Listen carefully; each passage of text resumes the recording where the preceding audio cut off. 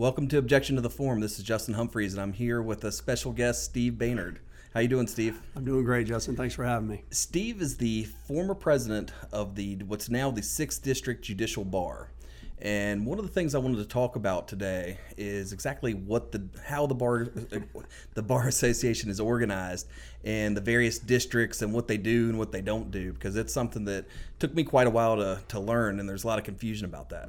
Yeah, there really is. I'm the immediate past president of the 6th Judicial District Bar, which we just changed. We were the 5th Judicial District Bar for forever. And I was actually president of the 5th Judicial District Bar back in 2005 as well. So you've got the North Carolina State Bar, which is the licensing body for the lawyers. So your certificate that's on your wall is your certificate from the State Bar that allows you to practice law. The bar exam is issued by the State Bar. The North Carolina Bar Association is a voluntary bar that does a lot of equally good things that the State Bar does. But you don't have to be a member of the Bar Association to be a lawyer. You got to be a member of the State Bar. So then each district is broken up into multi-county districts. So the 6th district, I can still say 5th because it's what I'm used to, but the 6th district is Pender and New Hanover counties. And then each district elects a bar counselor who is basically like your representative in the law legislature, if you will, at the State Bar. Brother Cobb is our bar counselor right now, who we elected this last time. And that's something I'd like to know more about. What exactly does the bar counselor do? Yeah, the bar counselor is our representative for our state bar. You know, the lawyers are self-regulated, so the state bar is who regulates us. So they serve on 3-year terms, and I think he can do 2 or 3. I can't remember exactly how many he can do. Steve Colberth was one. Bob Johnson was a bar counselor.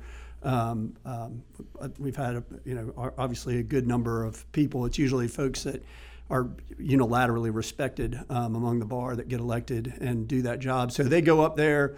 They have committee meetings once a quarter. They're there for about 4 or 5 days. They vote on various ethical rules.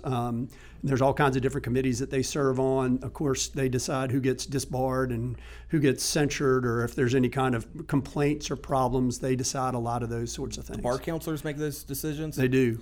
And so what I always thought of the bar counselor is somebody you'd contact if you had an ethical question, maybe outside of going directly to the state bar, or maybe if you felt like you observed some unethical conduct and you wanted to kind of screen it before making a report or telling on somebody, so to speak. Right. That's what I always understood the bar counselor to do. Do they have any responsibilities like that? Or They do. I mean, they're a great sounding board to go talk to because they're the people that are on the front line that know what the new ethical rules are going to be. There's all kinds of things that are being considered all the time. You can call up and ask the bar any kind of question that you have anonymously, and they have different lawyers who do nothing but enforce the ethical rules.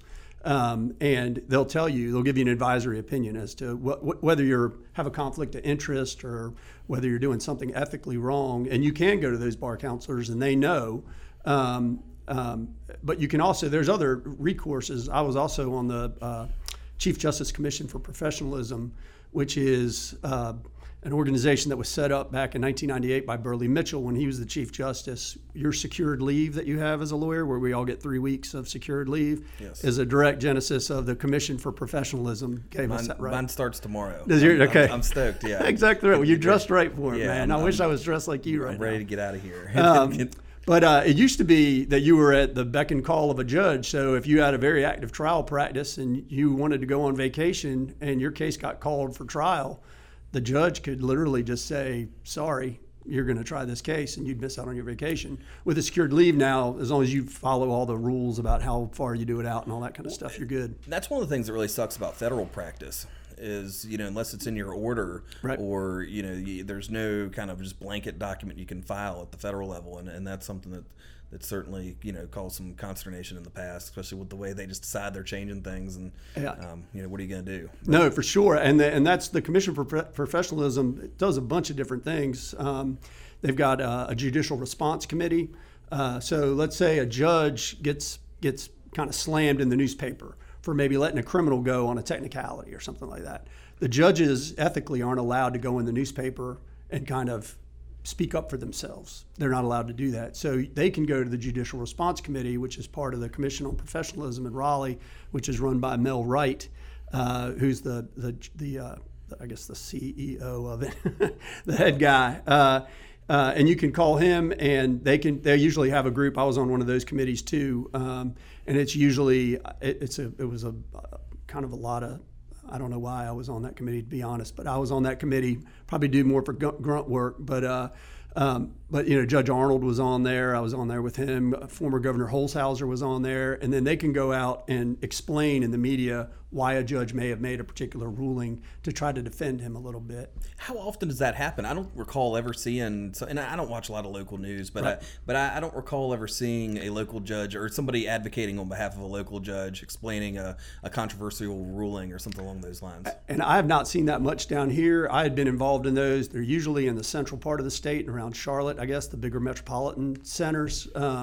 But any of those that I've ever been involved in, it was always like Winston-Salem, Greensboro, Charlotte. Can't think of one I did in Raleigh, but haven't had one here. They kind of go after each other in that area, don't they? The Guilford County. Yeah, I mean, it's, if I practice mainly in southeastern North Carolina, but like as a rule, we don't file a lot of Rule 11 kind of things against each other, just practically speaking. You don't see that very often down here in southeastern North Carolina. You see that a fair amount up in the central part of the state. And I think it's because they're bigger and you don't see the same people all the time. I mean, you and I have to deal with the same folks all the time, so you tend not to burn those bridges when you got to maintain a relationship. But it's a little different up there. They're still very professional. Right. I'm not trying to say anything like that. But then they even have, with the commission, he has the Professionalism Support Initiative, which we run through our bar, which is, let's say it's not an ethical violation, like a lawyer is profane or bully or something like that in a deposition or something like that. That might not be an ethical violation, but it might be a professionalism violation, because your ethics are the basic kind of things you have to do just to be a lawyer and keep your license. Professionalism is kind of a little bit above that, a little bit. What kind of sanctions or repercussion or punishment can you face for being unprofessional? Nothing. And that's what the Professionalism Support Initiative is. And it's actually engendered in our articles for our bar. And the last 3 immediate past presidents serve as the board members on that. And what you would do is, typically you would call the state bar, some individual would call the state bar and file a complaint. And they say, that's really not an ethical violation. Let me refer you over to the Commission for Professionalism. Mel would then go out usually and either reach out to your organization of that professionalism in your county, or he might go find a lawyer who maybe knows that lawyer and kind of do an intervention. Completely voluntary. If they don't want to do it, they don't have to do it. There are no ramifications. It's totally confidential. I've done a number of those before where maybe somebody's not calling their clients back in a timely fashion and they're getting some complaints. So you're trying to nip something in the bud ahead of time. And it's usually uncomfortable in the beginning, and the lawyer gets upset with you. But once you start talking through everything and kind of getting it all out on the table, it tends to resolve itself. It's been a good tool. Yeah, I imagine that'd be a difficult situation, going down and sitting with an attorney and telling him you might need to rethink the way either you're behaving or the way that you're running your practice. Yeah, it usually helps. I've done it at times. You got to have somebody who they trust, who's a friend of theirs, and you bring them in to kind of let them know it's a safe place. And then it starts off poorly, but then it moves through really well. And I think it ends up a lot better. And what's interesting about it is you can even do it to judges. If you believe a judge is not being professional for whatever reason, you can report the judge. And I've had to do that on that initiative committee. You had to be the one making the report, or you had to participate in the intervention? I had to sit down with a judge and talk to a judge about accusations, and that was not fun. So when you do that, do you bring the complainant in with you? No, or no. I imagine you'd want to stay anonymous if you'd made a complaint like that about a judge. It's completely anonymous. It's completely they're not going to know who it is. And I'm not going to say who the judge was or anything like that, but you sit down and just kind of you talk it through.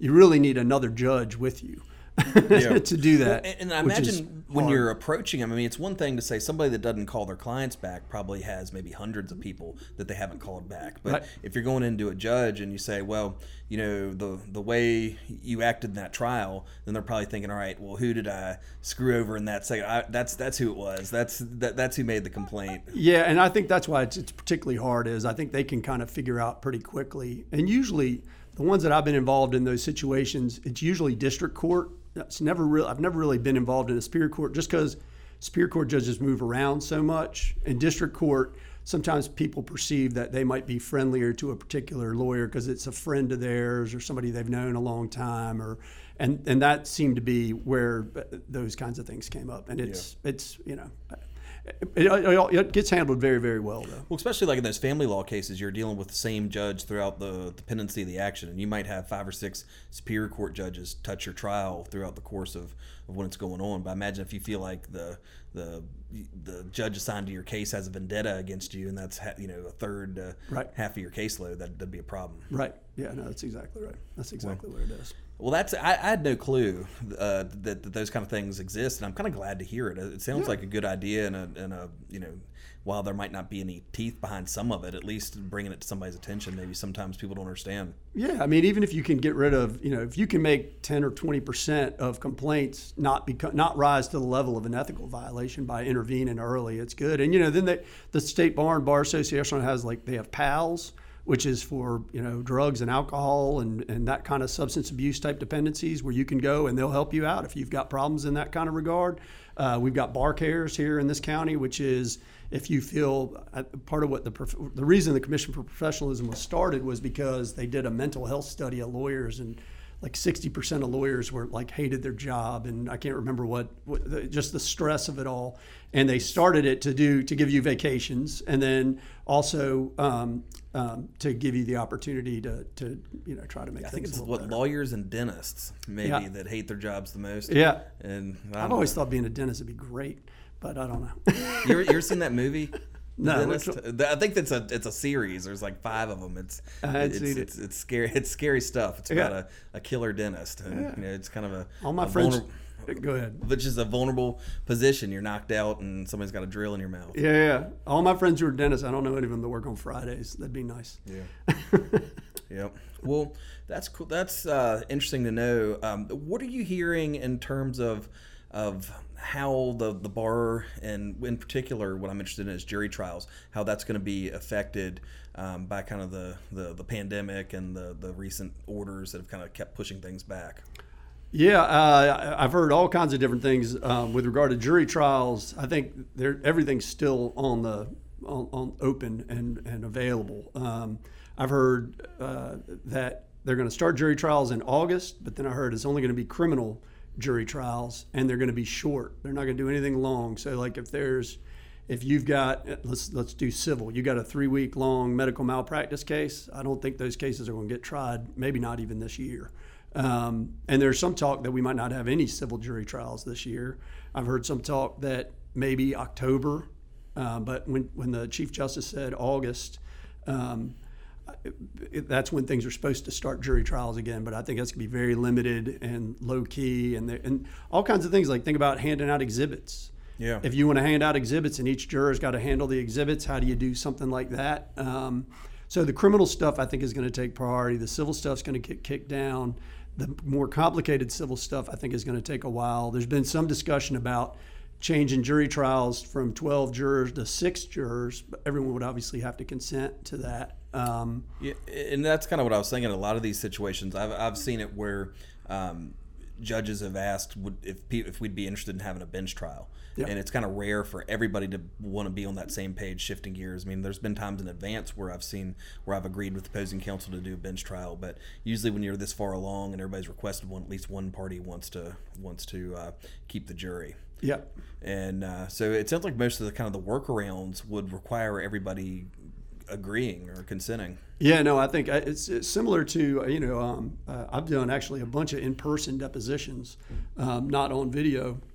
And I've done some in-person mediations and then some WebEx and Zoom and all that different sort of thing. I haven't had a hearing in the courtroom yet in front of a judge. Are they doing those now, or is that all WebEx? They're doing them. There was a calendar call. I'm trying to remember where it was. There was a calendar call a week ago.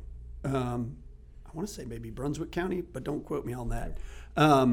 But I know I have motions calendared for August 1st in Onslow County, and Judge Quinn is going to be in the courtroom on August 1st, is what Brittany Odom, the TCA, says. So they're starting. Now, is it your choice if somebody, let's say you've got a motion calendared and the other attorney doesn't feel comfortable, is that attorney able to say, look, Steve, I'd rather just do this by WebEx at home, or is it, no, you've got to be there before Judge Quinn? That issue came up with the trial court administrator, and she told me that everyone has to consent if you're going to do video. I got you. Everybody. So if the one lawyer says, no, I want to do it in person, then the other lawyer has to show or send somebody to it. As of, I think that's the July 31 deadline is the latest. Because, she kicked, Chief Justice Beasley kicked everything, statute of limitations and everything, to July 31st. Gotcha. And what I've seen is, like when I went to the new federal court that I guess they're running off of 17th Street, mm-hmm. and they appear to be doing business as normal, at least on the criminal matters. But then I helped a buddy out with a traffic ticket a couple days ago, and they had, they didn't have any officers there. They kind of had the big glass protective shield, to protect the judge behind the bench, and but besides that, it was kind of like a. They had a place where you could submit your order under the protective window, and It seemed to be fairly normal, other than kind of the shields and whatnot. Yeah, even during the height of the concerns, when everybody was really sheltering in place in April, I was going down to the courthouse, and the clerks were all in there, and they were filing stuff, and I got a couple orders signed by judges and got those filed, and not necessarily by consent. They were more like time-oriented type things where the other side had something they had to do within 14 weeks and they didn't do it, so the judge signed the order. How do you think it's going to impact? How do you think they're going to handle the priority of cases once, hopefully, when things get back to normal? Where, for example, let's say I had a trial scheduled for April 1st, right, and then we're back to business the beginning of next year. Yep. Does that mean my trial that was scheduled for April, is that going to be first on deck, or would it be the guy that's had been scheduled for the 1st of January the whole time? Yeah, I think that's going to get super complicated, because I think the first thing they're going to inquire into is how long is your trial. And I would say if you're looking at a 1, 2, 3 day trial, you're going to move up the food chain in those cases, would be my guess, because they're going to try those first. And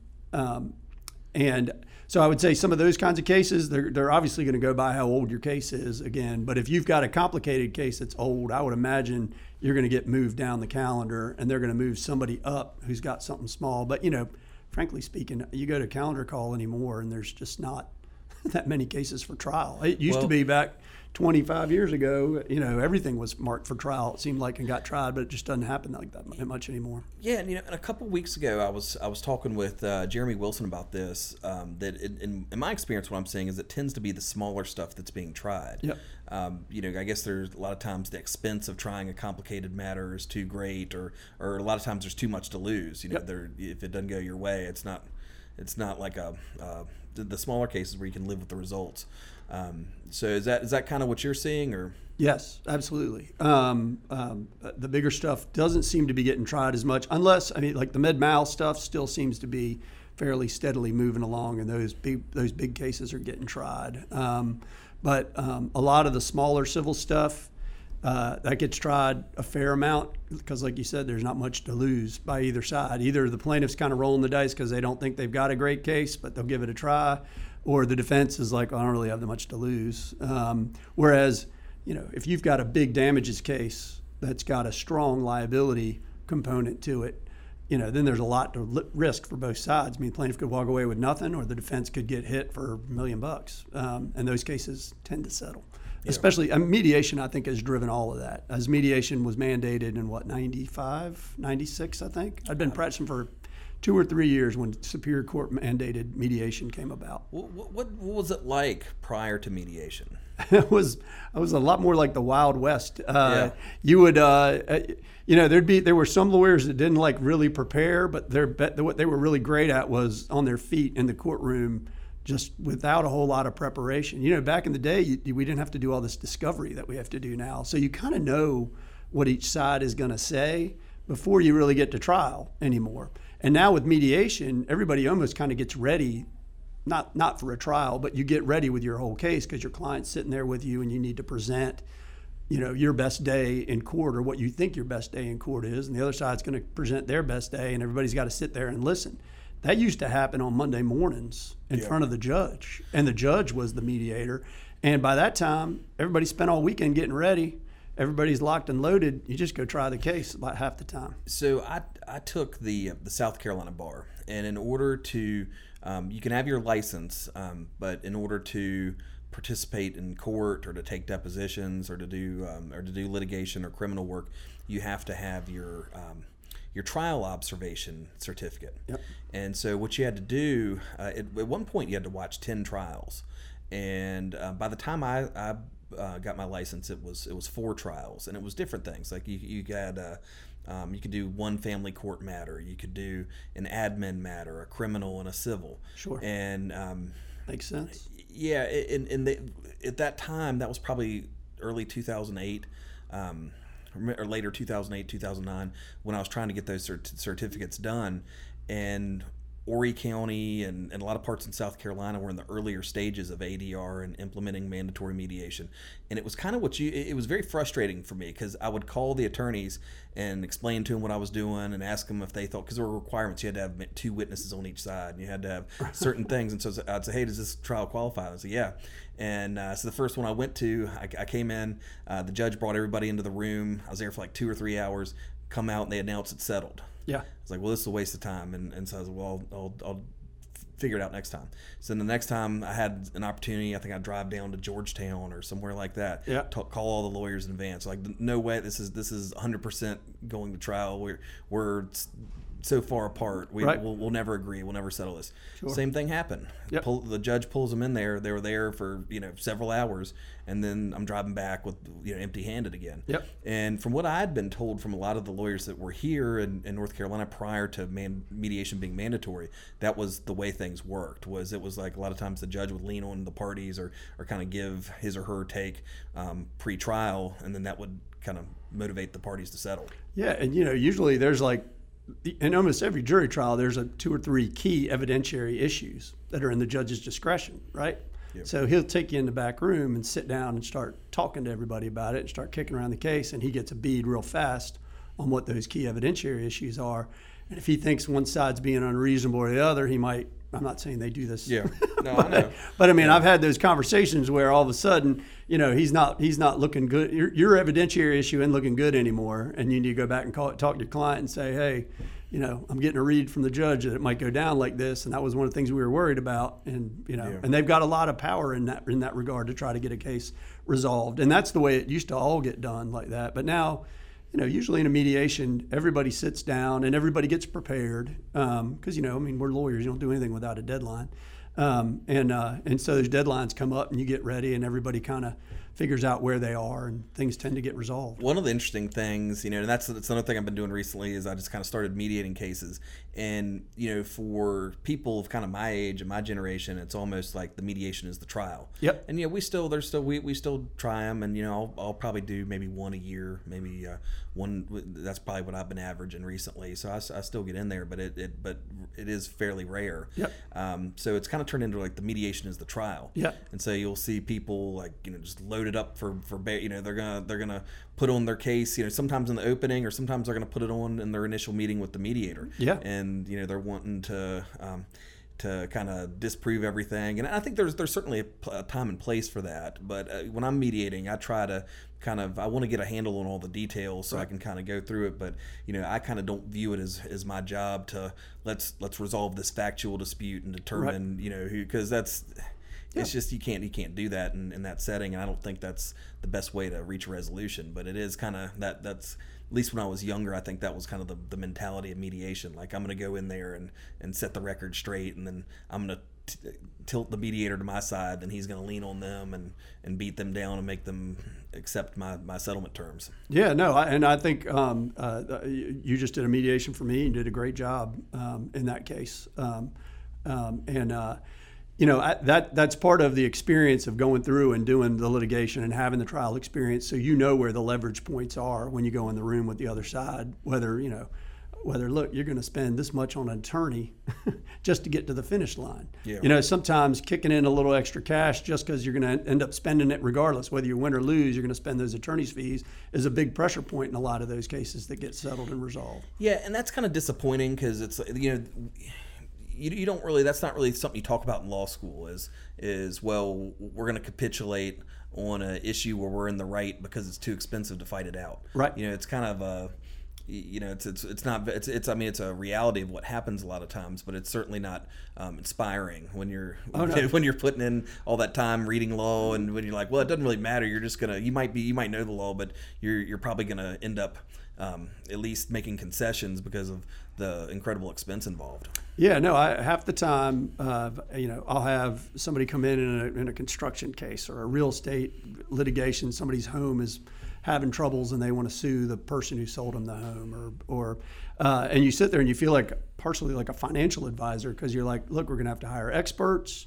We're going to have to take depositions of probably maybe a dozen people just to get you to a trial. You know, it might be $25,000, it might be $50,000, and maybe you're fighting over $100,000. And you got to ask yourself, is it worth going through all of that? You know, and that's a big part of it. Unfortunately, it's a good system, but it's an expensive system. Sure.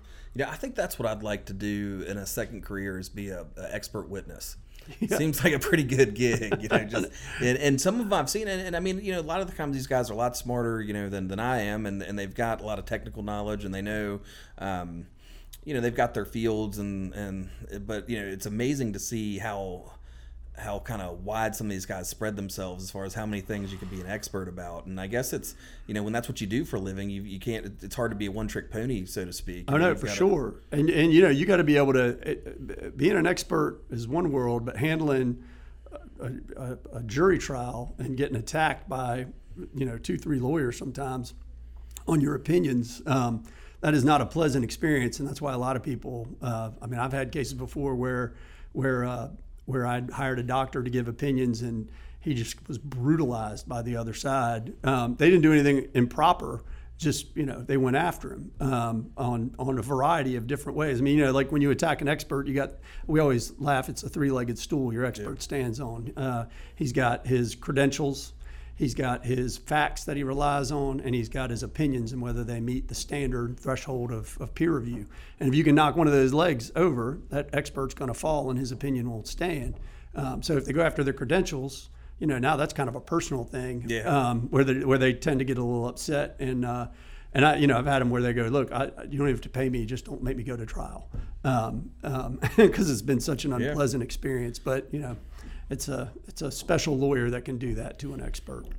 One thing, you know, we were kind of talking about the expense, and kind of a lot of times you get this war of wills where it might be where the parties involved spend a lot more money than really even at stake. But you don't want to be the one that kind of backs down, so to speak, right, or that takes a loss on the case because of that concern. So a lot of times, my thing that I'm sure every lawyer's heard it a bunch is, well, it's about the principle of the matter. Right. And I don't know, like, is that something you've heard a lot? It's the principle of the matter. Oh yeah, I typically get paid by the hour, so there's nothing a lawyer who gets paid by the hour likes to hear more than this is a matter of principle. Yeah. Because now you're taking my financial advice and throwing it out the door, and you know it's expensive. If you want a pit bull, pit bulls are expensive. Yeah. So what would you say when I've always heard when somebody says it's about the principle of the matter, that means it's about the money. Yeah. So I don't know, like, would you say how many times people have really meant it when they said no, it's about the principle of the matter? They'll usually start off, and then as the bills roll in, and they start to see how much they're spending on it. Usually, you get into the $15,000 to $20,000 to $25,000 threshold, and all of a sudden they're like, how far away are we from trial? And you're like, well, it's 6 months.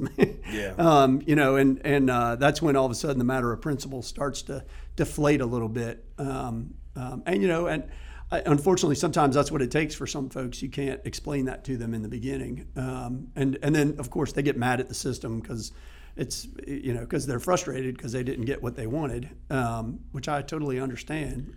But you hear people, I guess the saying that you can sue a ham sandwich or something like that. Sure. And that's one of the things that I've seen that really upsets people is when they're saying, why am I even in this? It's kind of why haven't you got it dismissed by now? Or this is frivolous. This is terrible. And there are things in place to deal with that, but really it's kind of you're kind of along for the ride for the most part.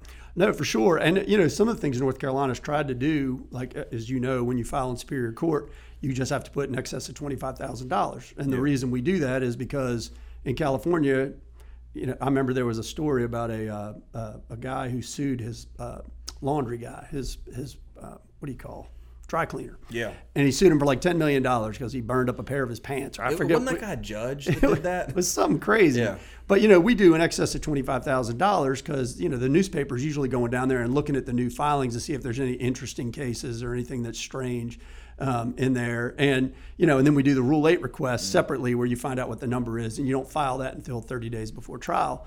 And we do that consciously to try to avoid some of those kinds of improprieties where people are just going to sue somebody to put their name in the paper. Yeah. But it's hard. There's clearly a predisposition in civil court that's system wide that they want a jury trial to resolve the issues. It's very in my experience, you can get summary judgment, but you better have everything lined up just perfectly. Yeah. And you better be able to explain it fairly quickly to get a judge to agree. This is something that's interested me, and I've kind of thought about it from time to time, but have you ever sued anybody? I'm talking about in your personal capacity. No. Because neither have I, and I don't think I want my business out there in the court. Right. But I think there might be a situation, where I was trying to decide in my, my own head, like what would be my threshold? What would it take in order for me to sue somebody? Right. And especially like, I'd hate to do it where I work and with all my colleagues and whatnot. But at the same time, I'm not going to let, just something that needs to be addressed go. Do you have like a personal threshold of when it's like, this is all right, I'm going for it. What made me think of it was the judge that sued the laundromat for millions of dollars for messing up his suit. I don't know. I don't have a super bad temper until he kicks in, and then my temper I go from 0 to 100 pretty fast. But no, I think I generally try to avoid going in a courtroom, but for all costs, and would prefer not to sue anybody unless you had to. Would you go pro se if you were suing somebody on their behalf? What is it? Abraham Lincoln says the lawyer represents himself as a fool for a client. Isn't that his famous quote? Yeah, that is. I've had that situation happen before where a lawyer's represented himself, and that is a very true statement. One of the things that I had was a disbarred lawyer that was representing himself in a case, and that was one of the few times where I've videotaped a deposition, where I was not in anticipation of playing it like an expert or something like that, but I just wanted to, if the guy started acting up because he had been kind of crazy in some of the correspondence I've had with him, like I want to have these pictures because I'm probably going to move for summary judgment where I can play a clip for the judge. And sure. Hopefully the judge say, I don't want to deal with this guy and kind of drive home the point of what he said. No, that's absolutely smart as it can be. The videotape deposition is the way to go if you can afford to do it. And because, and just as well as I do, you read somebody's typewritten testimony and you don't get the inflections or the raising their voice or whether they said it fast or whether they said it slow or whether they stumbled through it or whether there was like a 30-second pause in between a key question. And the videotape sometimes is just, Well, I've had that. Like I'm summarizing a deposition for the client, kind of trying to explain the way it went. They say, let me see that. And I'll show it to them like, look, this guy's an asshole. I'm telling you, they're not going to like him. Right. Just and then they look at it like, well, that seems perfectly reasonable what that guy said. And it's like, well, I don't know. You'd have been there, I guess. Yeah, no, you can't see the arrogance unless you're there watching the arrogance happen. And juries don't like stuff like that. I mean, juries especially don't like people that lie to them. If you can catch anybody in a lie on the opposite side of your case, you've gone a long way to winning your case. Yeah, and it's one of the other reasons, I've had a goal, I guess, of I always want to be in one of these leaked deposition videos where there's, have you seen one of those? My favorite is the Texas deposition one. Have you ever watched that? Yeah. And I forgot the guy's name. It was Willie Nelson's old attorney. Yeah, I can't remember either. But I was thinking there was a potential for something like that happening. But I typically don't video. Maybe I should. I've seen some attorneys that come by and just set up their tripod and hit the record button. I think that Dan does that, doesn't he? Sometimes he does, yeah. And so, do you have to have a videographer to do your depositions, or can you? Unless you can get the other side to consent, it's not going to be admissible in a courtroom. Yeah. So you got to get the other side to consent. So Dan usually gets them to consent and tells them, "I'll give you a copy of the video." But yeah, you got to get consent on that, unless you get a videographer. Yeah. Well, I did not know that. Yeah. Yeah, Dan does that a fair amount. I can think of a time, it was a long time ago when I was younger and feistier. But I had a lawyer ask me to step outside one time. Really? In the middle of a deposition, because he said something and then he objected to my question. I was like, "What's the basis of your objection?" And it was a BS basis. And then I said something else, and then he called me an asshole under his breath on the side, and I kind of went. And instead of letting it lie, I looked at the court reporter and I said, "Madam Court Reporter, did you note that plaintiff's counsel just referred defense counsel as an asshole?" And he exploded. He flipped his books all over and asked me to step outside and fight me. And I was like, if you'd have taken him up on it, do you think he was serious? I don't know. I think he might have been. He's kind of a crazy guy. There was another lawyer in the room. And I remember looking at him and I go, did he just call me an asshole? Yeah. He goes, I don't know. I didn't hear anything. And then I said something on the record that, defense counsel believes plaintiff's counsel means to do him harm in the parking lot. And it was funny. And I was a young lawyer. And what was funny is at the end of that deposition, he took a break and left his client in the room. I talked to her for a minute. And then at the end of that deposition, he offered me a job. Well, I guess he's impressed. What did his client? Did you get the sense that she was impressed with what he did, or that she was embarrassed? She was embarrassed. She was almost going to cry, and she was just like, it's already intense. I was taking her deposition, so it's already intense for her. I mean, going through a deposition is no pleasure thing for anybody. So she was already kind of nervous, and then that happened, and she's like, "What in the world's going on?" She had little tears. It was terrible. And it's interesting to see what people like. We're kind of talking about professionalism earlier, and I've known of attorneys that'll just blow you out on emails. Mm-hmm. I guess because the BCC button. Yep. And then just kind of, crazy emails that I've gotten from attorneys. Just. And then you see them in person, and they're the most pleasant people, and you get along with them fine. And I just presumed it's because the client's like, "Wow, my lawyer is really owning this guy." What's he going to do? And I guess you only see that one perspective, because if you're not, you're not going to reply all, you're not going to catch the response. So it's a way of kind of framing the issue, I guess, for your client. Although I would say in the long run, they'll find that that's not how it works in court or when things really matter. Right. Yeah, that is not my style, the way of doing things. There are a lot of lawyers that is their style, and there are a lot of clients that's what they want.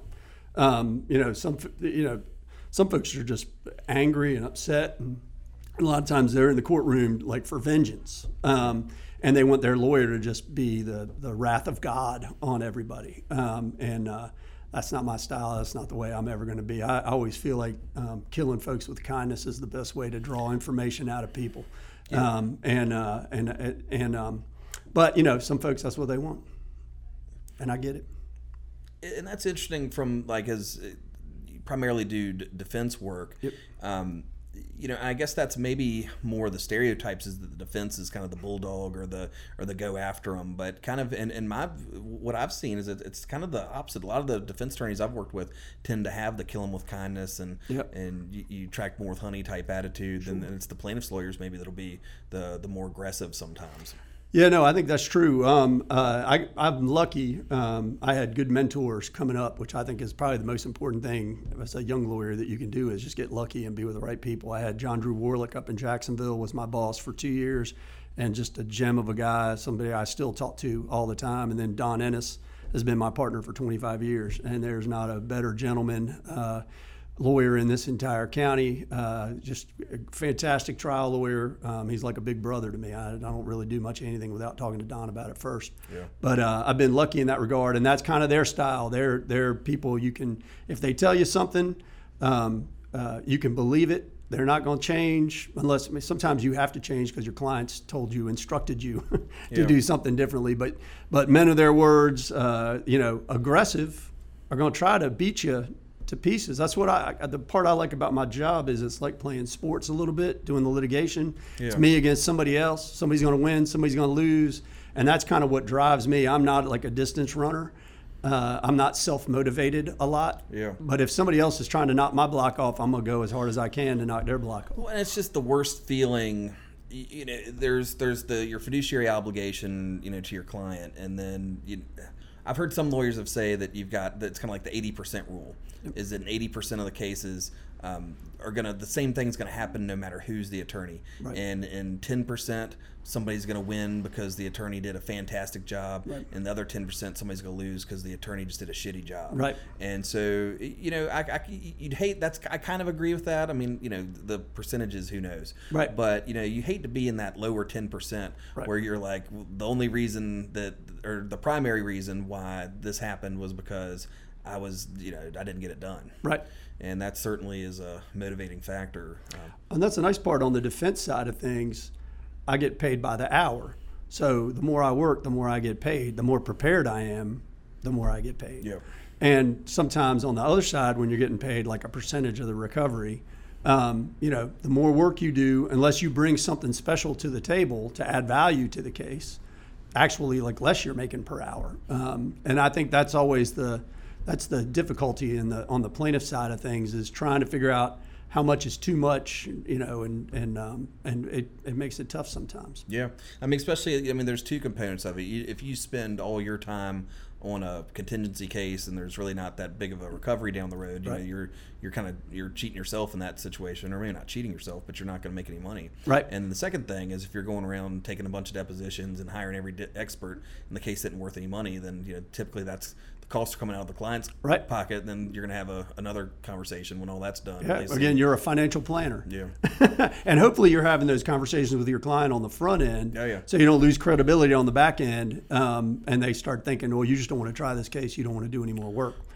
One of the things that's interesting in the kind of the plaintiffs community or representing plaintiffs is everybody's always got a cousin or a brother or a relative that had a similar situation and won $1 million, right, or something. And it's kind of like it's a straw man argument where right. It's like it probably never happened, but even if it did, it's probably apples and oranges. Yeah. But then you're always how much time do you want to spend, and you can get sideways with your client kind of getting into that. Oh yeah, no, absolutely. That's kind of the nice. I've been doing this now 27 years.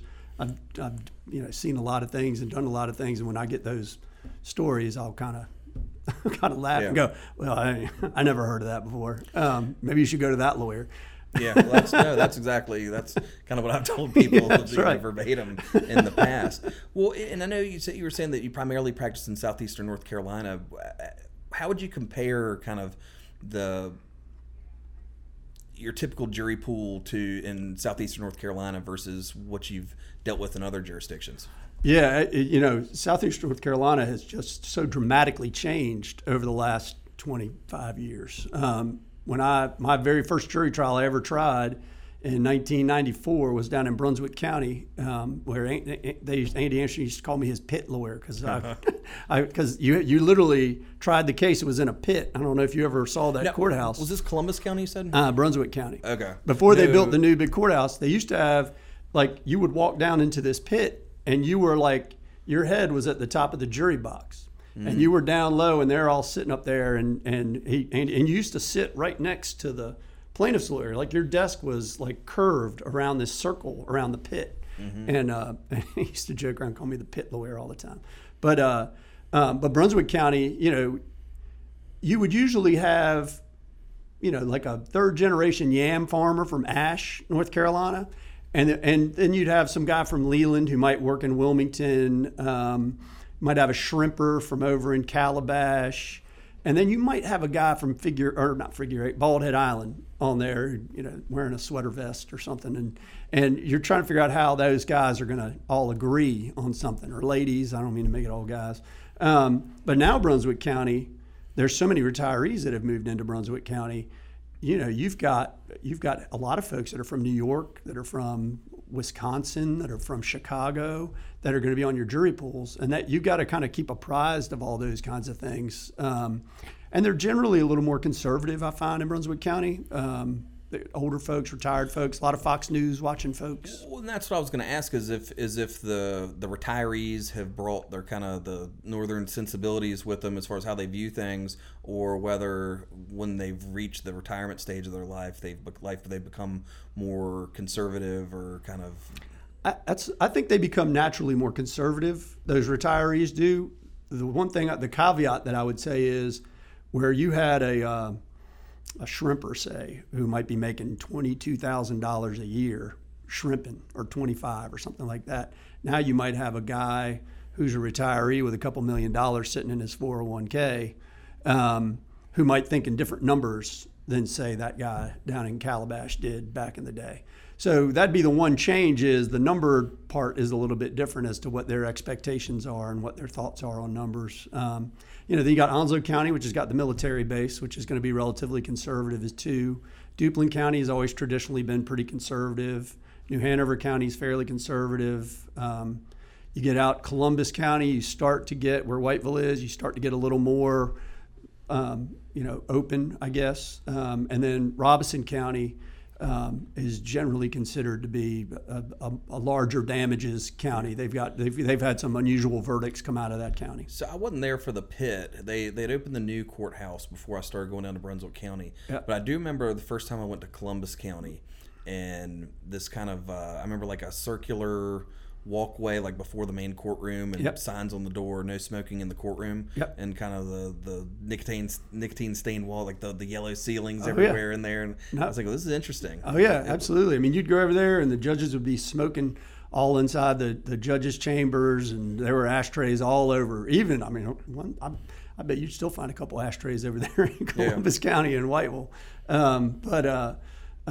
But yeah, no, it was different times. And Columbus has seen a lot of change. I mean, with all the jobs moving to Mexico, all their textile mills closed. Those were all open when I first started practicing. Columbus County at one point, wasn't it the haven for fire cases? Yeah, I think at one time I remember hearing a story where there was like a moratorium on fire policies in Columbus County down by Tabor City. And matter of fact, my first day here in Wilmington, I went with one of my bosses to go look at a house that had burned down in Tabor City.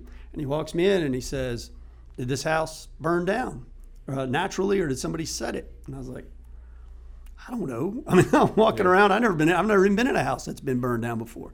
And when we start walking around, he goes, "Well, tell me if there's any clues." So we go. He takes me in the kitchen. He starts opening up the drawers in the kitchen, and there's no silverware in any of the drawers. Yeah. Okay. Yeah. And he goes, and I go, he goes, "Where did the silverware go?" And I go, "Oh, it must have burned up or whatever," because I'm just a knucklehead who doesn't think about the burning point of metal. Yeah. And then little things like, if there's a TV sitting there in their living room, there would be some wiring and a picture tube. The plastic might melt and burn out, but there would still be some evidence. So like TVs were missing, no couch springs, bed springs. And we end up figuring out that they had moved all their furniture out to a pack house on the back of the property. A couple days before. Yeah, and they lit the place on fire themselves. And that was a big problem back in Columbus County. It's not, I haven't seen any cases like that there in a really, really long time. But 25 years ago, that was something that happened a lot. Yeah, those I think would be fun. I've had a couple fire origin cases where we're trying to figure out they were negligence cases. We're trying to figure out who to pin the blame against, but haven't done one of those first party fires where we're trying to figure out if it's an insurance fraud or if it's an accident. Yeah, no, I tried a fire cause and origin case up in Halifax County 22 years ago maybe, and we tried it for 2 weeks, and it was all it's almost kind of like, it's pretty sophisticated science, but they look for the burn patterns, they look for where the most intensity of the fire is, and then they kind of backtrack. And it's easy to find people that'll disagree, but I ended up hiring a metallurgist in that case, and we were able to find out that it was a electrical duplex outlet that caused the fire. because of a blob of copper at the end of a wire. So they're fun cases. And it's a lot different than anything else you'll try. What would you say is the most common, like the mean of the cases you do? What's kind of your average run of the mill? Probably it's still car stuff. Car wreck stuff is probably the most common stuff, and then after that, I got a lot of animal cases with dogs. I got a monkey case.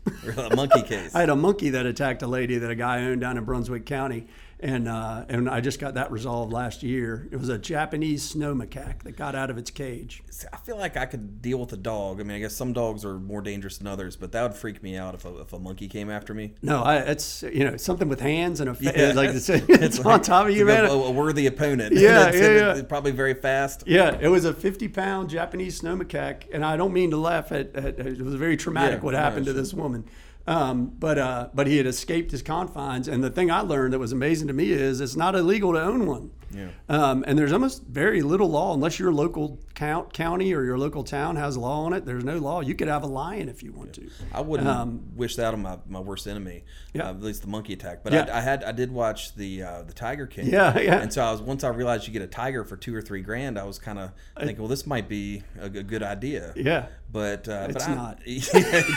No. Well, I'd take my chances against the monkey over a tiger for sure. I think so. Although, man, monkeys, oof, it was scary. But yeah, so I some of that kind of stuff, a fair amount of construction, litigation, real estate stuff where folks are arguing about. Usually it's in purchase of homes. Cow cases, cows up in Duplin County, cows get out of their confines all the time and get hit, and there's all sorts of lawsuits over that. And my cousin forgot to close the gate at my grandparents' farm one time. Yeah, I've certainly seen that. Yeah. Saw the cows along the highway on the way home. Yep, I just got retained in the. There was a Legionnaires outbreak out in Henderson County, where 140 people were exposed roughly to Legionnaires, and I've gotten brought in as counsel out there to represent a hot tub company that was, I guess, using their hot tubs at the time, and that's allegedly how the folks were exposed. 4 or 5 people died. Right now, I think there's 40 lawsuits filed out that way right now. But I don't get out. Usually my little corner is southeastern North Carolina. I don't get out across the state a whole lot. Have you seen a decrease in the volume of kind of your standard car wrecks since the tort reform? I have not. Nope. Just as many. I think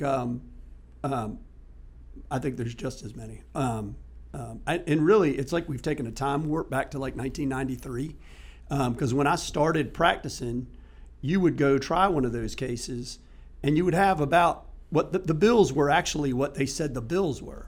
Mm-hmm. I mean, and then as insurance started having their problems, and they started billing like 3 times what they had been billing before for a procedure, because they're only getting paid 50%. Yeah. Then things kind of got out of hand. So a lot of cases that would settle back in the day, because maybe there's $100,000 in medical bills. Now maybe if it's Medicare, it could be $15,000 in medical bills, and that's what's going in to evidence. So that's a case that would not have even saw the light of a courtroom before. So I don't see the downturn. I know some of the guys that were really heavy into that were making just phenomenal livings off of that, have been upset about it because they can't quite get to that same level they were before. But there's a lot of young guys that would love those cases that are all coming through. So I think that's interesting as far as the evaluation of like what you're going to offer to settle a case, or what you're going to ask for if you're the plaintiff, because it seems like for as long as I've been doing this, it seems like the main driver of what's a case worth is the medical bills. Right. But I think in this kind of environment, what you see is 90% of the time, whoever was injured most likely had insurance, health insurance to pay the bills, or if they're broke, it was most likely Medicaid. Right. So and I would presume that most people are aware of that. I've had a couple of those trials where, the jurors can ask questions. They'll send a note back to the judge and say, "Hey, I just wanted to let you know." They wanted to know if the defendant or if the plaintiff had health insurance and stuff like that. So I guess there are situations where that is kind of where they don't know, but I think they make assumptions based on those sort of things, because it's just kind of your average person in the community, I would assume, knows how that dynamic works. Well, typically you got 12 strangers sitting in a jury room, and you're going to blackboard your numbers, right? So if you're the plaintiff's attorney, you're going to blackboard your numbers. Medical bills is easy. If I'm found at fault and you're not contributory negligent, you get your medical bills. The law is very clear. Assuming they're all approximately caused by the accident. Now, if I can go through and say, hey, that back surgery you had actually is because you hurt your back the year before, not because of this 5-mile-an-hour accident that happened out on the highway. But you're going to get your medical bills. Then they're going to put their lost wages in. Then they're going to factor in future lost wages or future medical bills if there is such a thing like that. Then you're going to get permanent injury, scarring, disfigurement, all that kind of stuff that they'll try to blackboard. And then you got pain and suffering, which is, how do you, how does that get figured out? How do you deal with that as a defense attorney? Do you concede that pain and suffering is something they're owed if they experienced, or do you even tackle that issue? Yeah, I tackle that issue. We all, we've got 5 lawyers in our firm who've been trying defense cases for, Maynard and Don and Dan have been doing it 35 years each. So yeah, we attack. I know there's a lot of people that feel like if you've got a liability defense, you don't talk about damages. I almost always talk about damages. I think you go ahead and buttress your liability arguments with the damages arguments and don't give up that ground.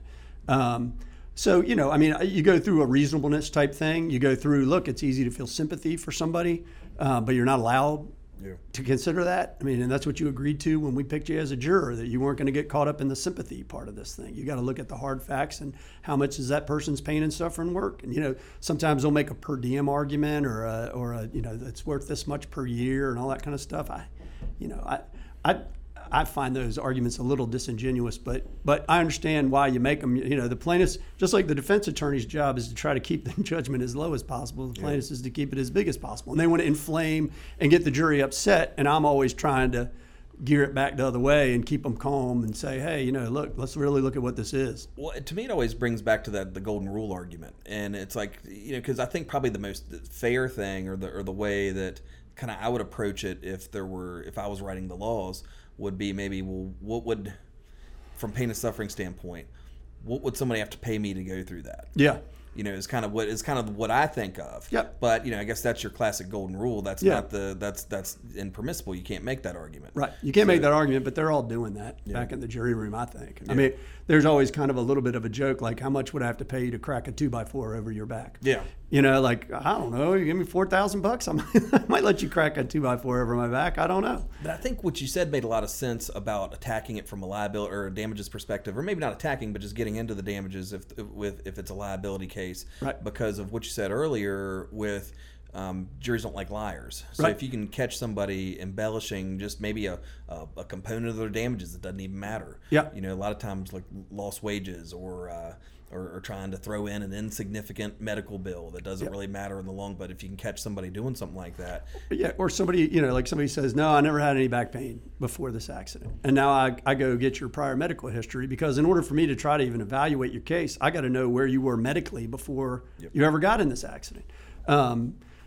So, you sit there and you get their prior medical history. They all say, no, I've never, not they all, but oftentimes, my back done hurt. I never had any problems with my back. And here I find oxycodone prescriptions that you've been taking for the last 5 years, and you went to chiropractor last year, 100, and you've been in 8 car accidents. You can tell me about any of that. You can get all that kind of stuff in front of a jury.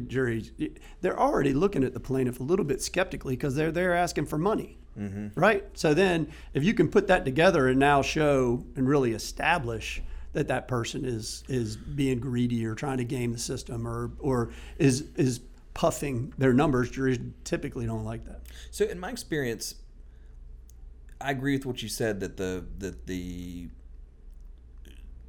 common juror you come across in this area views a plaintiff skeptically when they're making a personal injury claim for damages.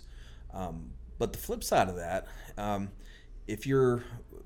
I've represented real estate investors or businesses in a business dispute, right, a lot of times those claims are way more speculative than the guy that got T-boned. Right. And they're looking at that guy like, everybody's back hurt, so what? Right. But then my guy's saying, well, if not for this condemnation or not for this the actions of this real estate broker or whatever it may be, I would have really shot the moon, or I would have made all this money and everything would have gone perfect, and, right, and everything, things that it never works out like that. And people are, oh yeah, that makes sense. Yep. People seem to feel more sympathy for Right. the businessman that missed out on the multi-million-dollar opportunity where everything was going to go to plan Yep. than the guy that got in a car wreck that wants.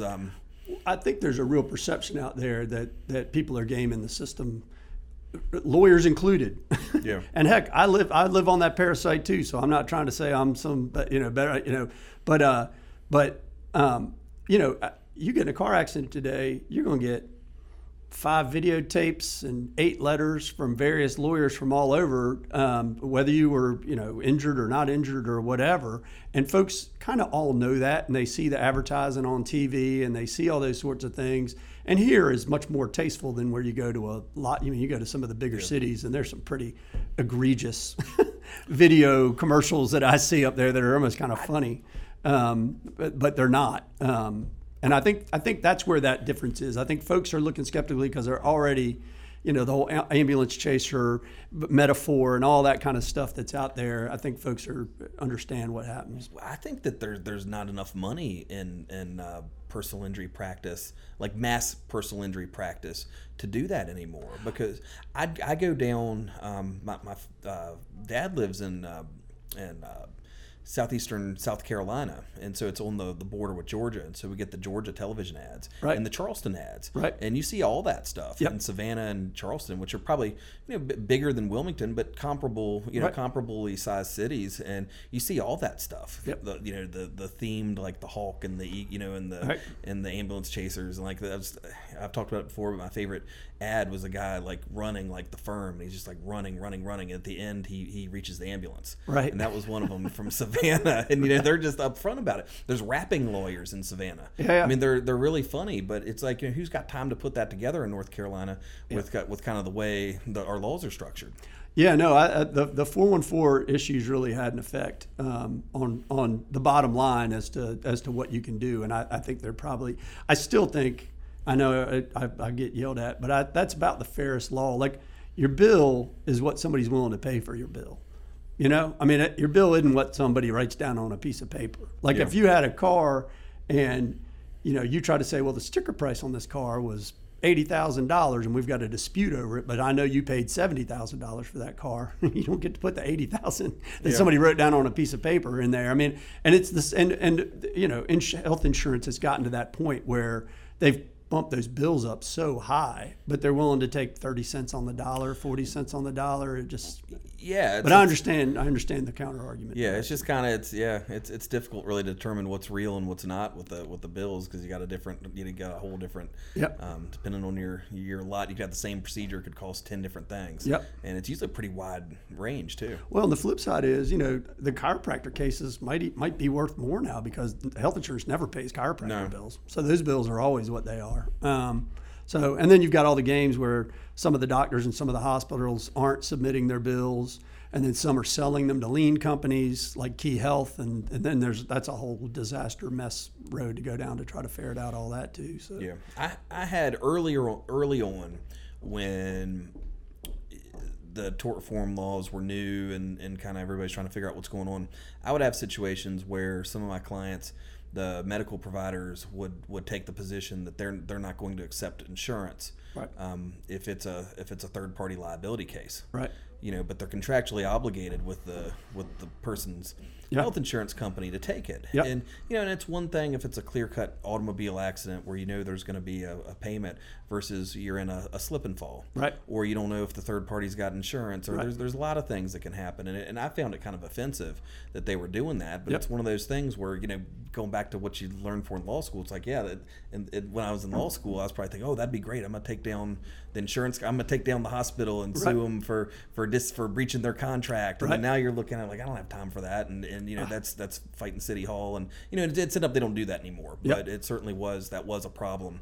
and you'd kind of get it on both ends from the plaintiff side, because you're getting it from the hospital who's after your client to pay their bills, and they want full freight, or they want you to sign an assignment of benefits and all that, and then you're getting it from the defense, which is saying you didn't mitigate your damages because you didn't submit your insurance claim, or because you didn't take advantage of your insurance benefits. We had a trial over at our office that Ron Medlin was trying, and the hospital wouldn't submit the bills, and it was like a $5,000 bill, I want to say, and they were pretty close together. Like the settlement number wasn't too bad, but they're Monday morning sitting there getting ready to try a jury trial. The judge gets up on the bench and they have this motion in limine about whether that bill should be submitted or not because it hasn't been, tendered for any kind of coverage and can't meet the 414 standard.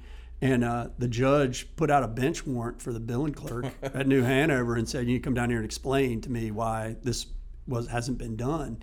And they zeroed the bill out immediately. Wow. And the case ended up getting worked out. But good for the judge. Yeah, but that goes to your point. It makes it difficult for the plaintiff to try to even resolve the case because they can't figure out who they're supposed to pay and how much they have to pay. And I mean, it almost forces you all into court in some situations. So it's tough. Yeah, it certainly makes it difficult. Well, Steve, I appreciate your time and I appreciate you coming on. I'm getting ready to enjoy my professionalism, secure leave in a little bit. So it's good talking to you as always. And then thanks a lot for coming on. You too, Justin. I appreciate it, man. Stay COVID free, y'all. Yeah, I'm going to try. All right.